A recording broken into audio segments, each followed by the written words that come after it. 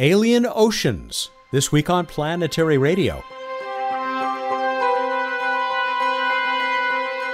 Welcome, I'm Matt Kaplan of the Planetary Society with more of the human adventure across our solar system and beyond.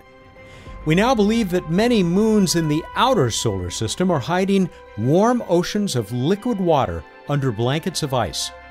Kevin Hand wants to know if any of those oceans are also hiding life. We'll talk with Kevin about his excellent new book.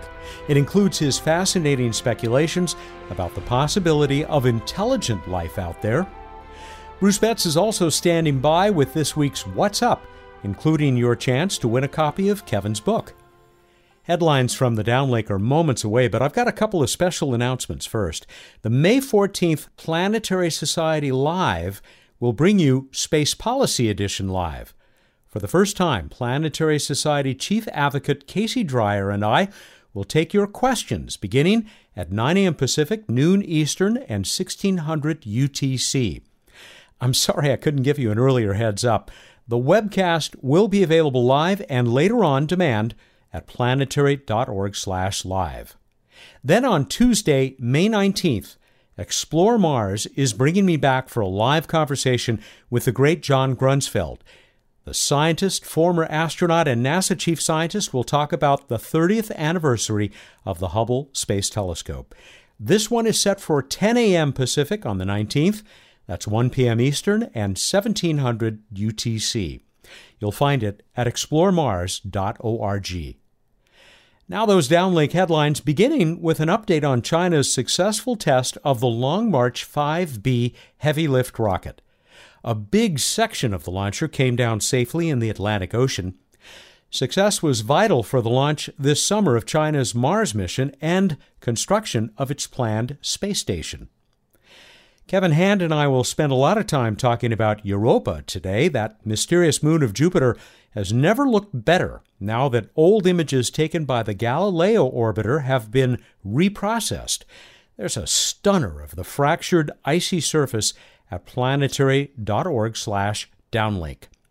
The old and improved pics will be used to help plan the Europa Clipper mission.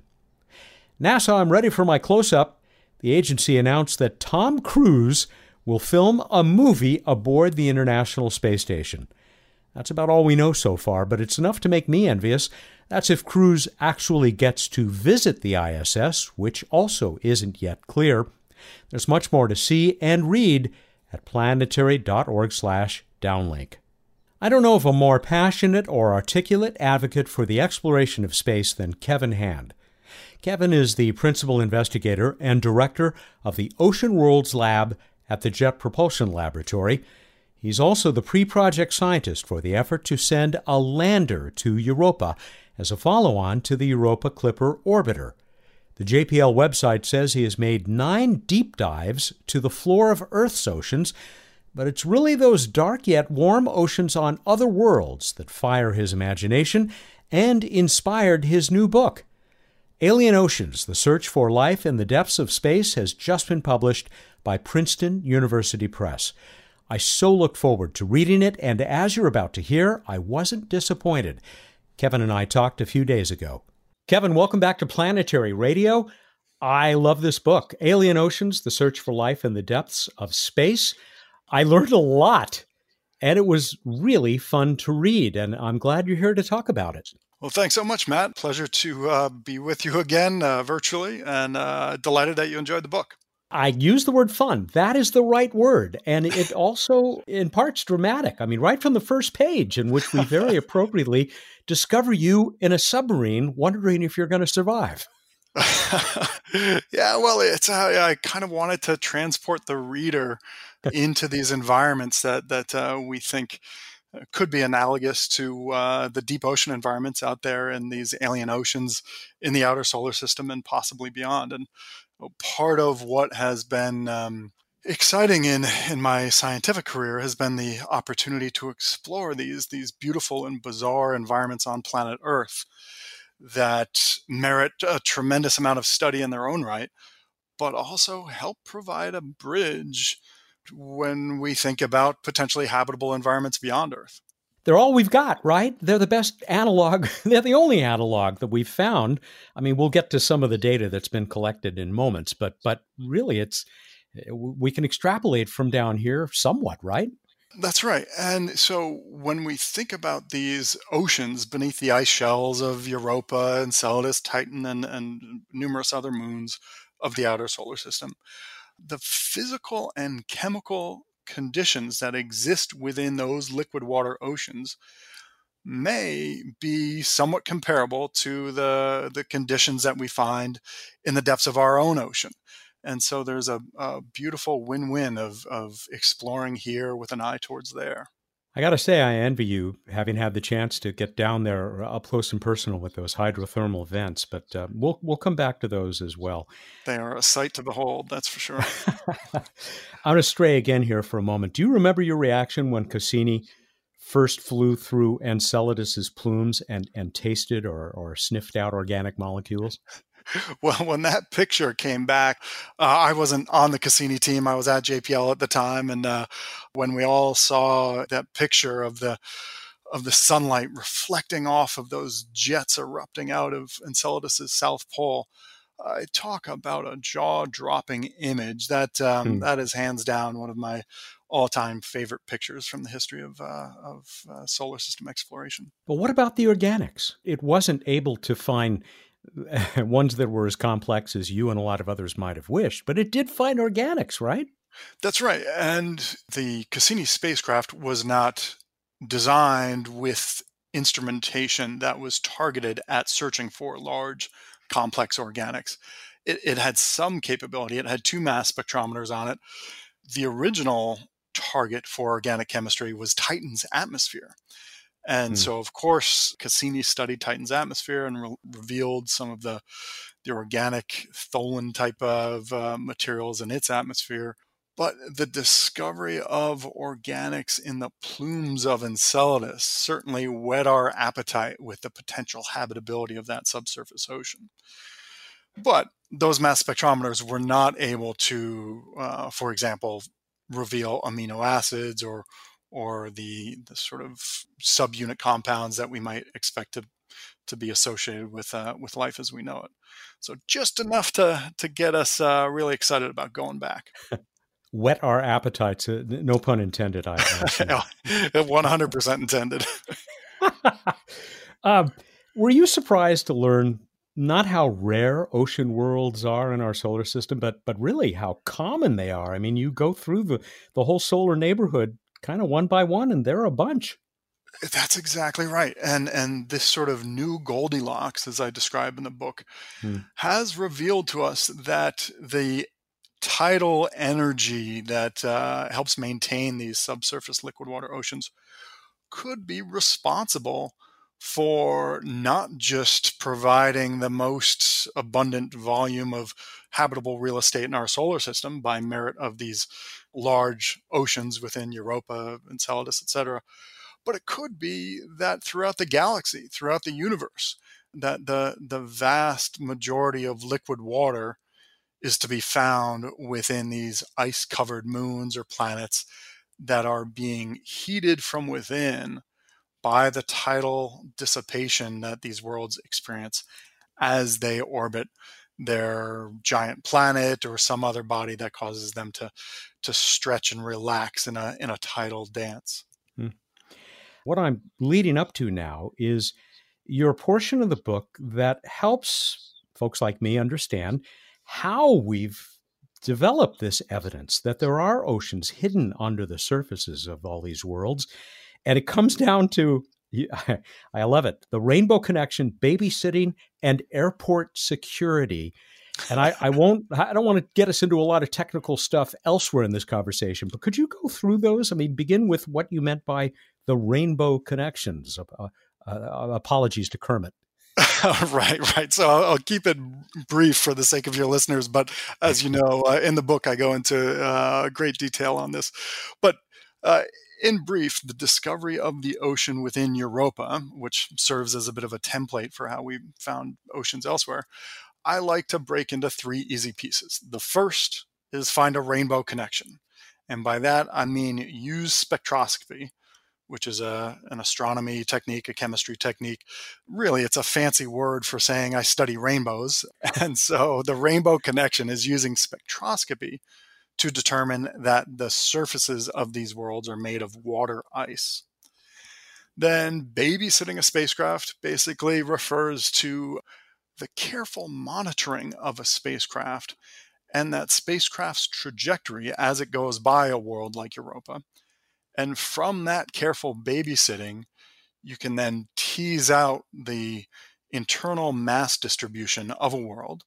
And in the case of Europa, that revealed that not just the surface, but the outer shell of Europa down to a depth of roughly 200 kilometers or roughly 120 some odd miles is water in some phase.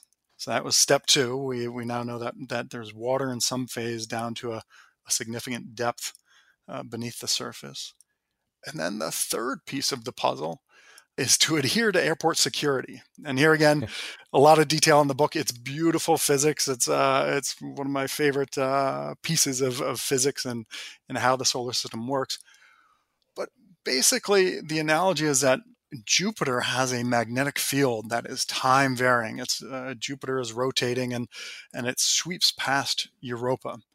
And that time varying magnetic field excites induced electric currents and an induced magnetic field within Europa.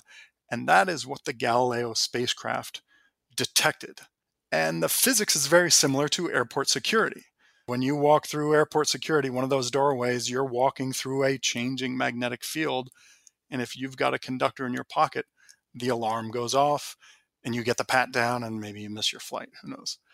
Well, when the Galileo spacecraft flew by Europa, the alarm went off, and the induced magnetic signature of Europa was telling us that there's a conducting layer beneath Europa's surface. And the best explanation for that conducting layer is a salty liquid water ocean of roughly 100 kilometers or about 60 miles in depth. Wow. It's beautiful physics. It really is. I don't want to get you in trouble with airport security, but you'd attempted to conduct this experiment, right? As you were That's right. You went on certain flights. Yeah, this is back in the early 2000s when I was still a grad student, and I was doing much of this physics as part of my PhD, and never successfully got the alarm to go off just with a bottle of salt water. So yeah, and in the book, I apologize to anybody that I might have held up in those endeavors. So much of this data that we've picked up, not in the Jupiter system, but at Saturn, of course, we've gotten from Cassini, that glorious mission. Are we still learning from the data collected by Cassini? Oh, absolutely. Cassini is going to continue to yield all sorts of exciting results for at least another decade or more. Think about it. I did much of my PhD work on Galileo data after the Galileo spacecraft had been sent into Jupiter and had finished. These data sets will continue to be mined for years and years, and numerous PhDs and postdocs and interns will help do experiments, do models to better understand exactly what this treasure trove of data is telling us. Let's jump back to Jupiter and Europa. I mean, we could spend the rest of our time just talking about the upcoming Europa Clipper mission that so many of us are looking forward to. But it is an orbiter, a Jupiter orbiter. Now, a lot of people don't realize. What would a Europa lander be able to tell us that the Clipper probably won't be able to? Clipper is a fantastic mission that has an incredible payload of instruments that will map out at a global and regional scale just about everywhere on Europa. It'll take images, it'll take spectra and visible to infrared spectra, and it'll also collect mass spectra as it flies by and hopefully finds plumes. And it's got ice penetrating radar on board.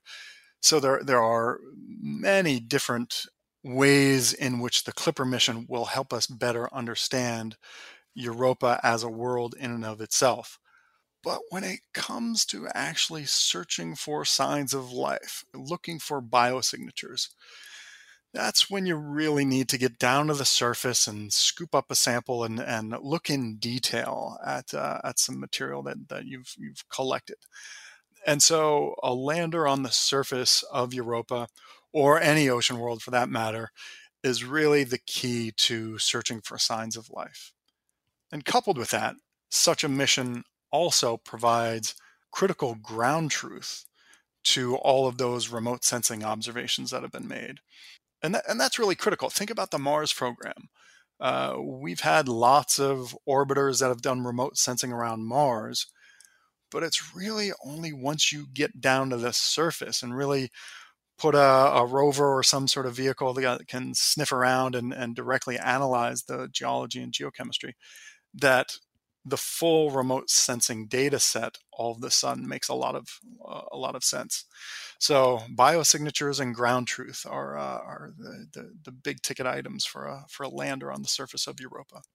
It was looking pretty good, at least in Congress, for a Europa lander mission to get some kind of a start a while back, and maybe doesn't look quite as good now. But from what you told me when we were talking just before we started recording this conversation, there's still an awful lot of interest in the science community in a lander.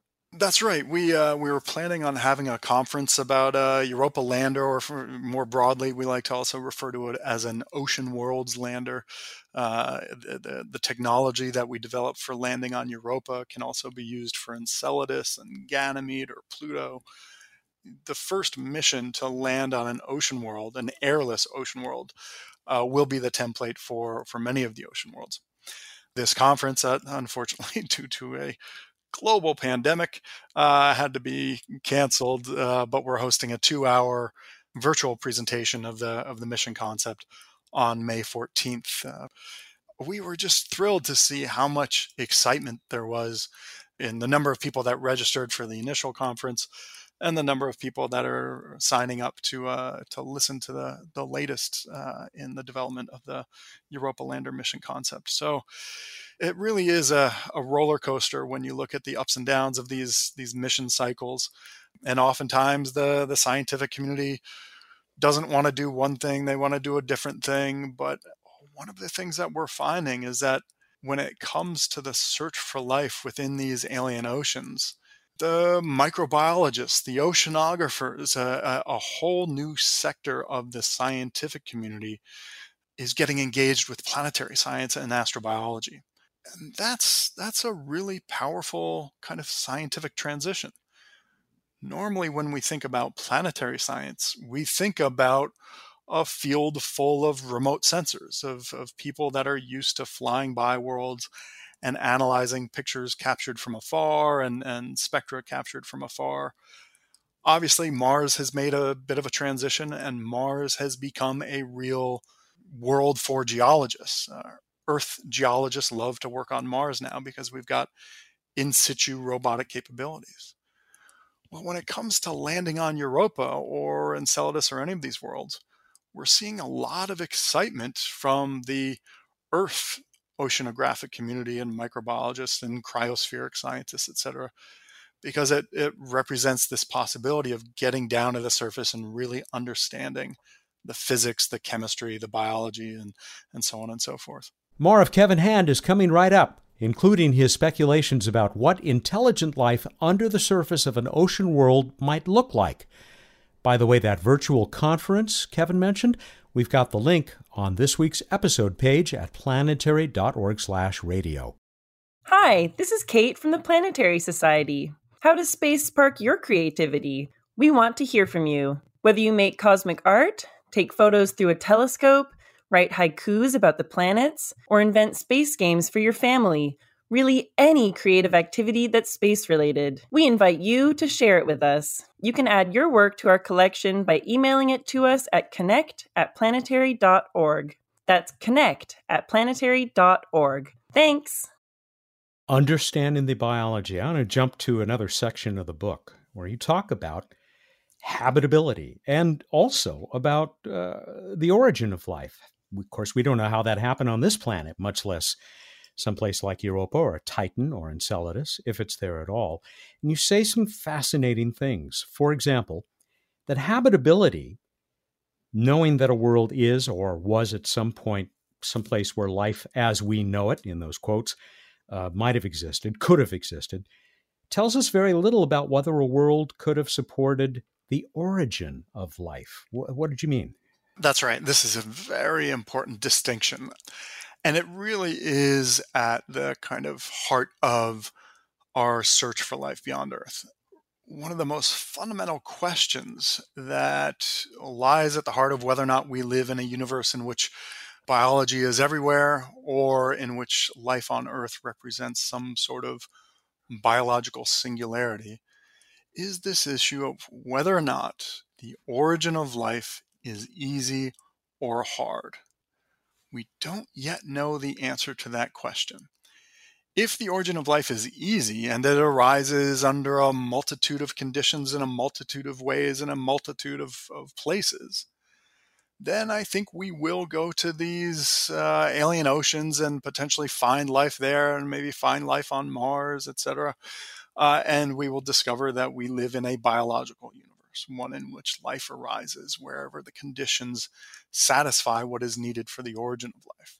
Conversely, if the origin of life is hard, in other words, if the origin of life on Earth required a very, very specific set of conditions, say a tide pool on the shores of an ancient ocean, or a very specific set of reactions to take place in a deep sea hydrothermal vent, then we might see that the origin of life itself is quite rare. And we might go to worlds like Europa and Enceladus and Titan and find that there is no life there, even though those worlds could be habitable for life as we know it. In other words, we might be able to take some life there and it could survive in the oceans, but it would not be a good place for the origin of life itself to occur. So habitable does not necessarily imply inhabited, in part because of the bottleneck of the origin of life itself. Just a few days ago on this program, we featured a conversation with Penny Boston, colleague of yours, astrobiologist, and Jim Green, NASA Chief Scientist. Excellent. We talked about biosignatures and, figuring out how we're going to recognize life that might be staring us in the face, with just something Penny has thought a lot about. Clearly, you have as well, judging from the book. Another pearl of wisdom from your book is at least paraphrased, if not quoted, as this: don't ask what life is, rather what it does when you're looking for it. Mm-hmm. That's right. And at the most unglamorous of levels, we can sort of think about biology as being a layer on top of geology. And what I mean by that is that biology alleviates chemical disequilibrium in the environment. Mathematically speaking, physically speaking, what we've learned from life on Earth is that life harnesses the negative change in Gibbs free energy in the environment. That's a bit of a mouthful, but basically what it means is that from microbes to blue whales, the metabolisms of everything on Earth depends on finding some sort of geochemical or photochemical battery from which the business of life can harness the energy to get that business done. And so, I spend a fair amount of time in the book detailing what life does and what life leaves behind as relics of what it does. By way of saying, life kind of runs uphill. I mean, entropy be damned. Well, now to be clear, you can't escape it. That's a misstatement. Sorry about that. No, but it's a good distinction. Locally and temporarily, entropy be damned. Well, and the life is always aiding the universe in the production of entropy. But as my friend and colleague Everett Schock likes to say, life finds these reactions. It's a lunch you get paid to eat. I love that. In other words, it's energy that's stored in the environment that wants to be released, but is sort of inhibited due to both physical and chemical limitations. But biology, in part by merit of enzymes that evolve and enhance the pace of reactions, biology can, for example, increase the rate at which your car rusts. Microbes can take care of that reaction faster than Mother Nature can. I keep looking for escapes from thermodynamics, but I guess there's just no escaping entropy. That's right. Second law will always rule. The other statement that you make that correlates with this is that metabolism, you claim, is kind of the why of life. I mean, the meaning of life? Maybe not that far, but the why. Right. And this is a question that many in the astrobiology community and the geobiology community ponder. What is it that life does? Did the origin of life arise from sort of a metabolism first geochemical impetus where there were these reactions just waiting to happen, and earliest life was just a bit above geochemistry? And I think when it comes to life as we know it, that is the case. But let's for a moment think about AI or extraterrestrial intelligence of a form that we can't necessarily imagine. It's not clear to me that they would be limited to that same definition of life where life alleviates chemical disequilibrium in the environment and so on and so forth.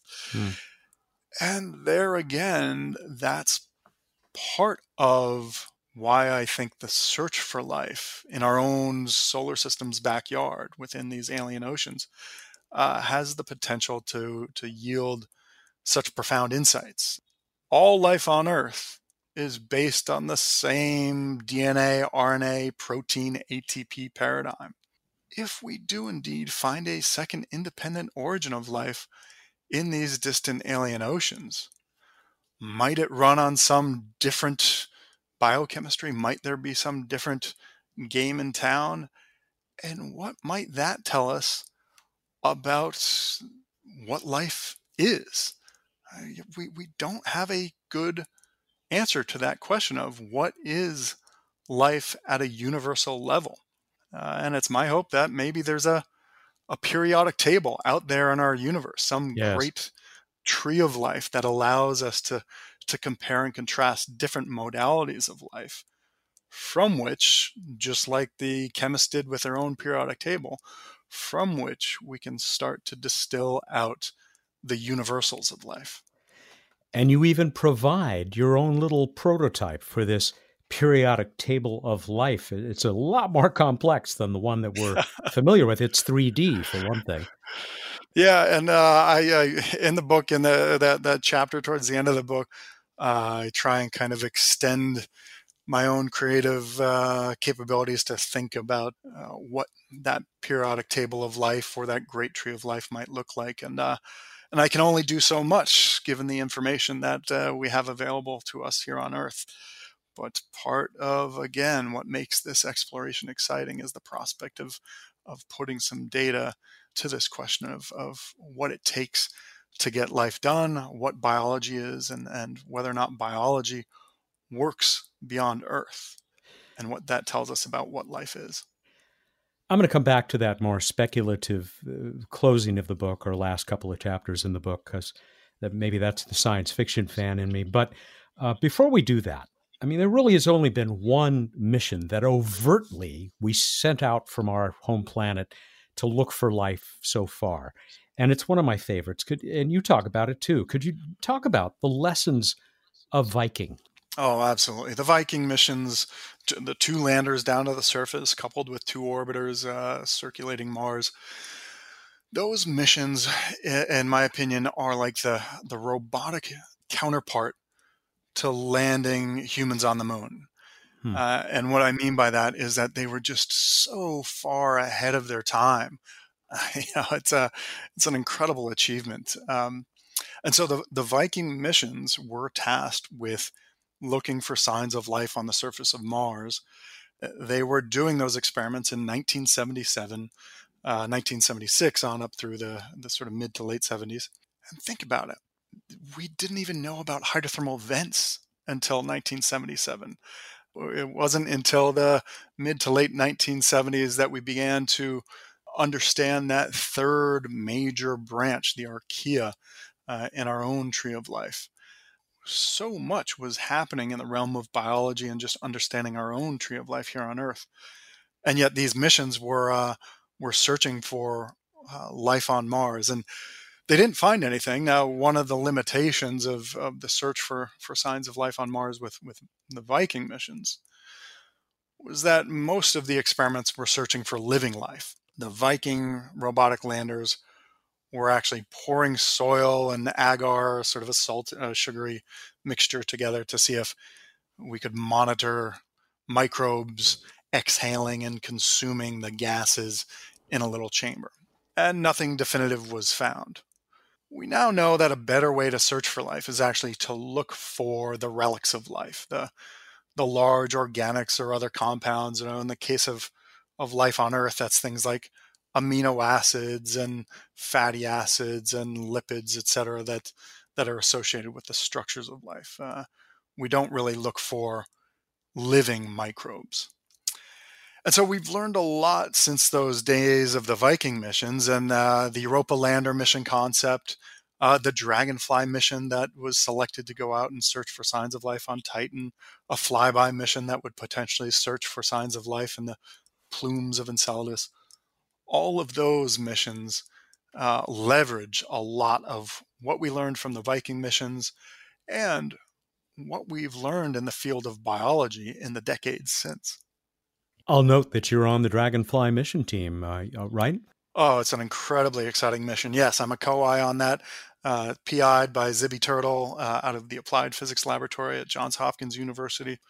I can't wait until the mid-2030s when that mission's going to parachute down through the atmosphere of Titan, and that rotorcraft is going to fire up and set down onto the surface of Titan, looking at the sands of Titan, looking for organics and any biosignatures on Titan, and then hop along to different sites and give us just an unprecedented view of that bizarre world that I think is perhaps the best place to search for weird life in our solar system. In other words, life that uses completely different chemistry from the water and carbon-based chemistry that we know and love, and that takes place here on Earth, but also is a good model for what we think might be happening within the ocean of Europa and Enceladus. Life as we don't know it. And I'll tell you somebody else who's a big fan of that mission, because he brought it up about a month ago, as this is heard. The NASA administrator, Jim Bridenstine, who was pretty thrilled by the Dragonfly mission. Before we run out of time, I want to run back to those closing speculations of yours, at least some of them. There's so much we won't have time to cover here. Let's say that Europa lander that you're advocating for lands, and sure enough finds some pretty complex molecules, organics, on the surface of that moon that lead us to believe that something is swimming around in that ocean down below. Now, moving into your speculations, do you believe that those oceans, if we had something that melted its way through the ice and went down there, that would you be surprised to find that it was more than microbes, that maybe we'd find multicellular life? Well, as you know, I love this question, and I suspected. to be clear, I would be through the moon, to use an appropriate phrase, with finding even the tiniest of microbe on or within a distant alien ocean, because such a discovery would revolutionize our understanding of biology. But specifically with the case of Europa, there's a really interesting dynamic going on, and that is that the surface ice of Europa is being bombarded by charged particle or radiation from Jupiter's magnetosphere. And make no mistake, the engineers don't like that radiation because it poses problems for robotic vehicles. But when it comes to the chemistry of Europa, and perhaps the chemistry of Europa's ocean, what we see spectroscopically on Europa's surface is condensed phase oxygen, O2, hydrogen peroxide, sulfate, a bunch of compounds that are made as these charged particles split apart water, and some of the O recombines into O2, and OH combines with OH to make H2O2 peroxide, etc. And if some of those oxidants, if some of that oxygen makes it into the ocean below, now you might actually be charging up that ocean with enough chemical energy to potentially give rise to multicellular life. All we have to do is look at the evolution of life on Earth and see that it was really the rise of oxygen in our own atmosphere, made possible by photosynthesis, by cyanobacteria pumping oxygen into our atmosphere. That abundance of oxygen helped drive the evolution towards multicellular life, and that's what drove the Cambrian explosion, which of course then led to us and all these large creatures. Well, on Europa, photosynthesis is not likely a viable niche, given that its ocean is beneath a relatively thick ice shell of at least a few kilometers or so. But this radiation-produced oxygen might allow for multicellular life to exist there. And so, in the book, I've got a chapter called The Octopus and the Hammer, where I look at, what could play out in an oxygen-rich alien ocean. And it's a lot of fun speculation, but there's enough tethers there to real data that I think it's fun worth pondering. All right, then you push the envelope even further, because if there are enough nutrients, if there's enough of that free O2, could intelligence have evolved down there? Tell me about your hydrothermal vent farmers. You did read. You read the whole book. Exactly. I read the whole book. So you got all the. These are the things I think about late at night, Matt.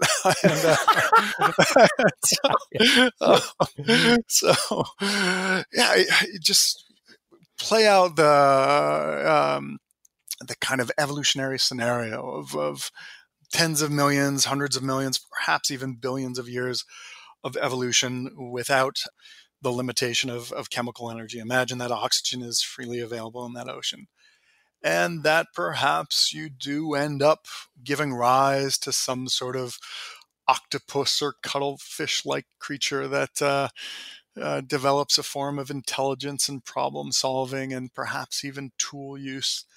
And then think about what it would mean for that creature to survive in the depths of this alien ocean. And so I go into some detail about how those deep ocean creatures would probably gain a good understanding for the seafloor dynamics and where the chemistry is erupting out of the seafloor in a manner somewhat similar to oases in the sub-Saharan Africa, where water was made available and other compounds that life needed was made available. So you might have these oases on the seafloor that form the epicenter for these colonies of intelligent creatures.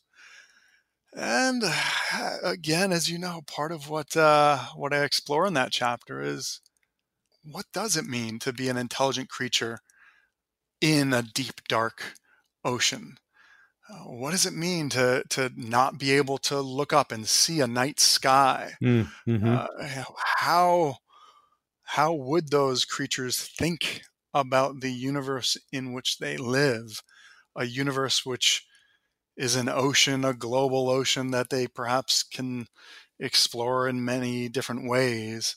But instead of seeing stars above, their universe is capped by an ice sheet that creaks and cracks.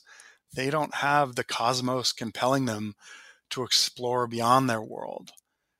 And I really think that's an interesting thought when you consider what has motivated our innovation, what has motivated our exploration as Australopithecus on up to Homo sapiens. The night sky has always called us and has motivated our march across horizons and out into the cosmos. Would creatures within Europa or Enceladus or these alien oceans have a similar calling? I think it'd be our moral obligation to introduce them to the universe. I like that. I like that train of thought. Hopefully, they are altruistic, intelligent creatures that have figured out many of the things that we still stand to learn when it comes to a long-term sustainable civilization that has developed technologies, but not always the most peaceful of technologies. Well, intelligent or not, finding life elsewhere would certainly teach us a lot. We're the Planetary Society. We believe the public is thrilled by the search for life off of this world. We know our members are, and certainly you are too. Do you wish we were moving faster? Oh, absolutely. It's I'm working day and night trying to get these things moving, and I'm incredibly appreciative of the Planetary Society and all its members. There's nothing technologically keeping us from moving forward with these great missions, these missions that aim to achieve civilization scale science, probing questions like, are we alone? Is there life beyond Earth? Really, the only limiting factor is sort of a large committed vision to help us move forward with this, and so. To the extent that you and others are helping to get that vision out there, we're greatly appreciative. We'll keep doing our part. Kevin, I warned you that I would ask you to read the last couple of paragraphs in this book. Have you got it handy? Sure. Well, I'll dive right in here. Perhaps we are the only ones. Perhaps the origin of life is hard and life is rare. Or perhaps we live in a universe teeming with life, a biological universe of incredible diversity across planets, moons, stars, and galaxies. Perhaps our tree of life, the singular center of biology as we know it, is revealed to be but a tiny twig on a tiny branch, joined to a vast and grand tree of life, connecting the beauty of all life in the known universe. Looking up at the night sky, seeing Jupiter as a bright point of light above the horizon, I can't help but wonder whether our return to that beautiful planet and its magnificent moons will once again catalyze a scientific revolution in our understanding of our place in the universe. Europa and the many alien oceans of our solar system await. Beautiful. Sound good? Oh, you passed the audition, Kevin. Thank you for that. It's a lovely close. Thank you. Thank you for this book and for this. I knew it would be a fascinating conversation. And if it isn't obvious, I highly recommend the book, Alien Oceans, The Search for Life in the Depths of Space, available now from Princeton University Press in all the usual places. And my guest has been astrobiologist and planetary scientist at the Jet Propulsion Lab, Kevin Hann. Kevin, I thank you again, and I look forward to talking again. Thanks so much, Matt, and I appreciate your time and all the time that the Planetary Society and its members do to help explore the cosmos.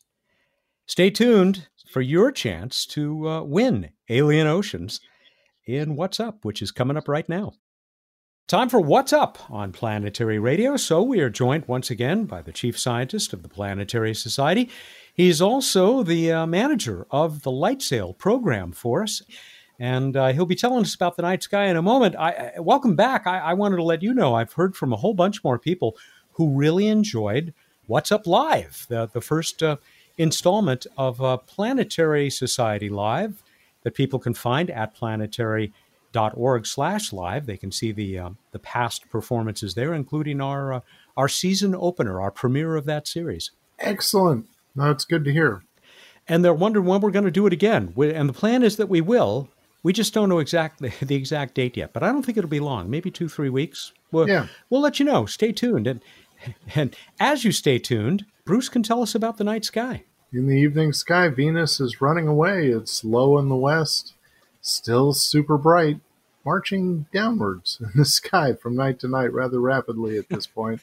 On May 21st, the evening of May 21st, it will be hanging out near the much dimmer but still pretty bright Mercury, making it one of its Mercurian presence is known.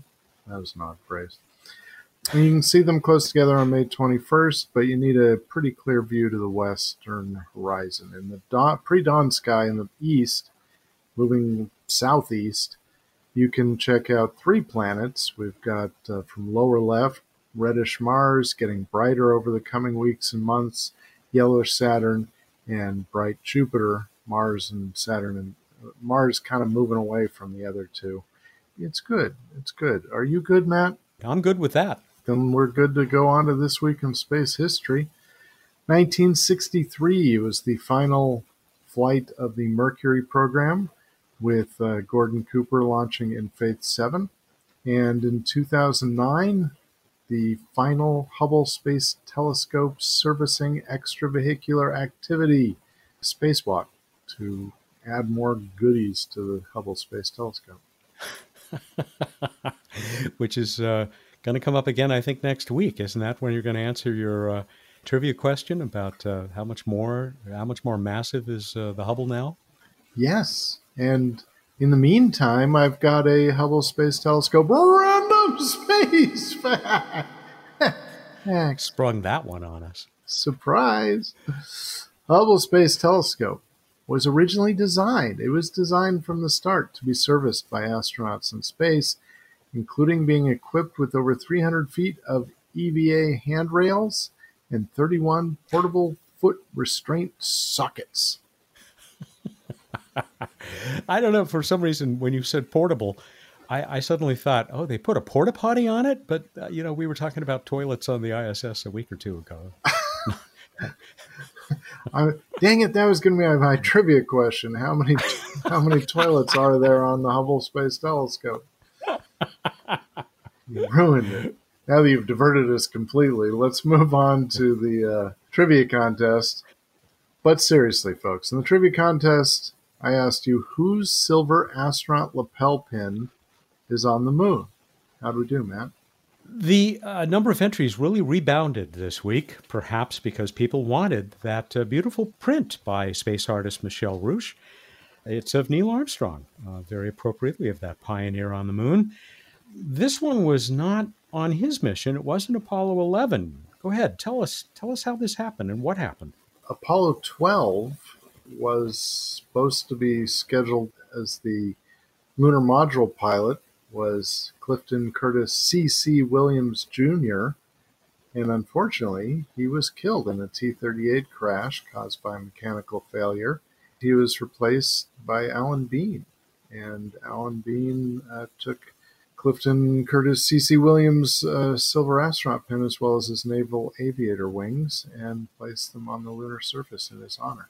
It's quite a story. We heard from a number of people about Alan Bean. I'll get back to a couple of them in a moment. But our winner this time, Thomas Fisher, first-time winner.